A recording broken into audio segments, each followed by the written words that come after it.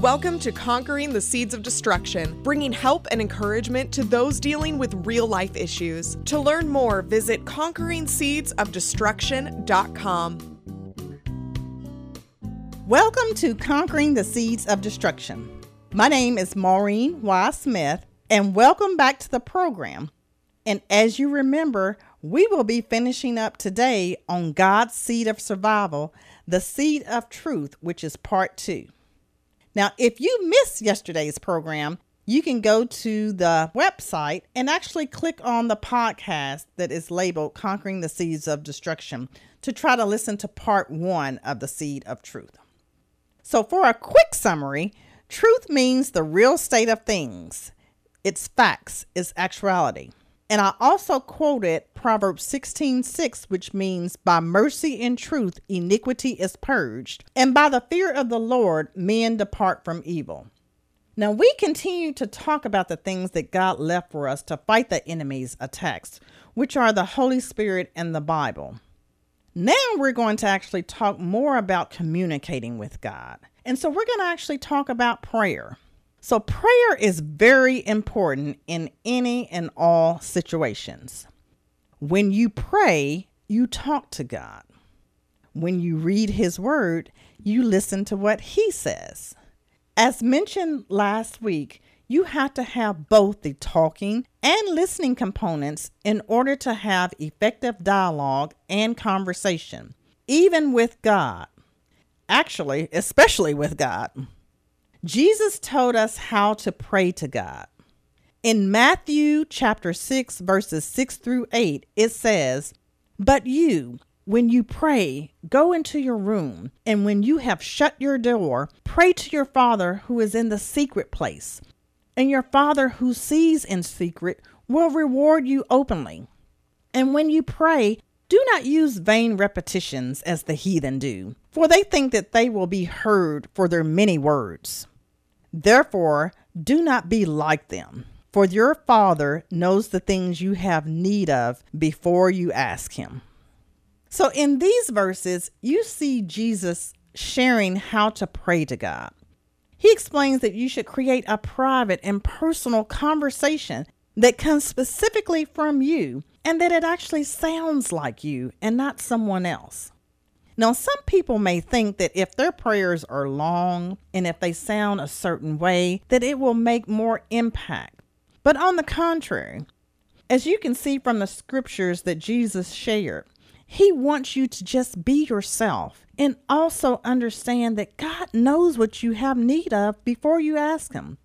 Sometimes I actually think we tend to forget that God is really an all-seeing God and an all-knowing God. But it is good that we just have the ability and the privilege to come to Him in prayer. Now, many people actually start off praying by reciting the Lord's Prayer, especially after they have accepted the Lord as their Savior.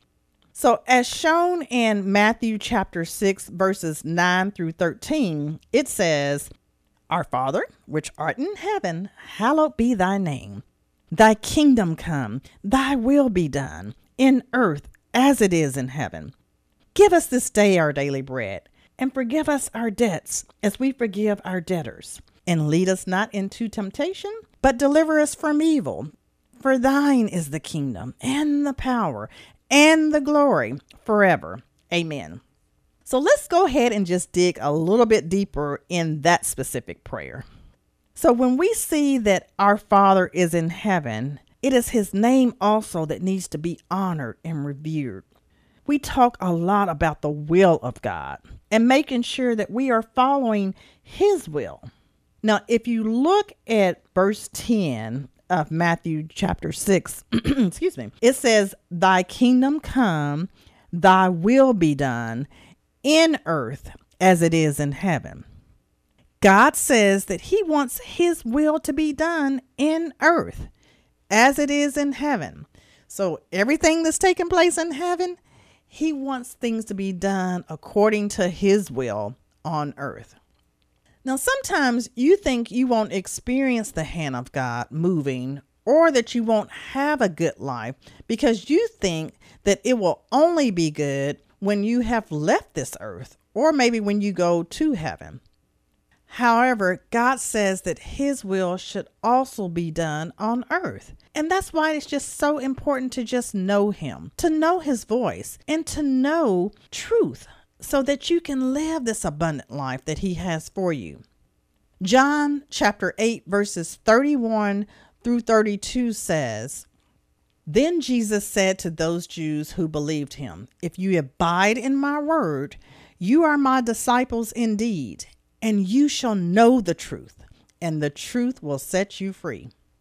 Now, what you will see is that God's truth sets you free from the enemy's deceptions, his lies, and the sin that he continues to try to tempt you with and even consume you with. Now, I'm going to give you one more way that some people actually pray, and they actually follow what we call the acts of prayer, ACTS. So the letter A in Acts stands for adoration, and they start the prayer off by adoring and praising and glorifying God. The letter C stands for confession, so they confess and repent of the sins that they have done. The T stands for thanksgiving, so they will discuss the people and the things that they are thankful and grateful for, as well as the things that God has done for them that they are thankful for. And then the last letter, S, stands for supplication. And it is at this time that they actually submit their pleas and their requests to God on what they may want or need him to do. And then, of course, the prayer is ended in Jesus' name, because it is Jesus who is the mediator of our connection to God, and it was him that paid the price for our sins. Now, granted, you don't have to do any of the structured ways that I may have shared, because prayers are a conversation to God. And he just wants a sincere and repentant heart to come to him and to spend time with him. He wants you to enjoy the relationship that you will build with him, just as you build relationships with other people. He wants you to make the conscious effort to put the time in with him. And even if you don't do all the things, in that order, for the most part, when people are having a conversation with God, sometimes those things are said in a prayer. I do want to make sure that I mention that. So let's now look at our example with Adam and Eve, with their communication being restored through the seed of truth. And Genesis chapter 4, verses 25 through 26 says, "And Adam knew his wife again, and she bare a son, and called his name Seth. For God, said she, hath appointed me another seed, instead of Abel, whom Cain slew. And to Seth, to him also there was born a son, and he called his name Enos. Then began men to call upon the name of the Lord." Now, what we begin to see is that it wasn't a good thing when Adam and Eve ate from the tree of knowledge of good and evil, because they had developed this new knowledge. After that happened, evil and sin continued to ravage the earth, and it went into their children with Cain and Abel. We actually see the first murder taking place with Cain murdering his brother Abel. And then we also see Cain being kicked out of his current home with the family. He was actually banished. We also see, too, that men started following evil ways, and there were also some that were following the ways of God. Man's knowledge of good and evil consequently only led them down a path of disappointment, hurt, pain, and suffering. And I think that's why God didn't want them to eat from the tree of knowledge of good and evil, because he knew we couldn't handle this. And that's why, we have to make sure that we are obedient to what God tells us. God knows not only just what's in the past, but he knows what's in the present, and he knows what lies ahead of us. So we have to just make sure we're being guided by his voice, so that maybe we can possibly avoid the heartache that could come.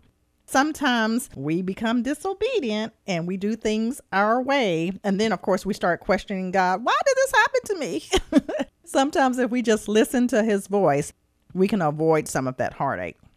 Now, as we see in the scripture of verse 26, it wasn't until the birth of Seth and all of his descendants that men began to call upon the name of the Lord. And they started to really listen and obey his voice. They started to be in tune to God's voice guiding them to truth versus the voice of man misleading them to a path of destruction.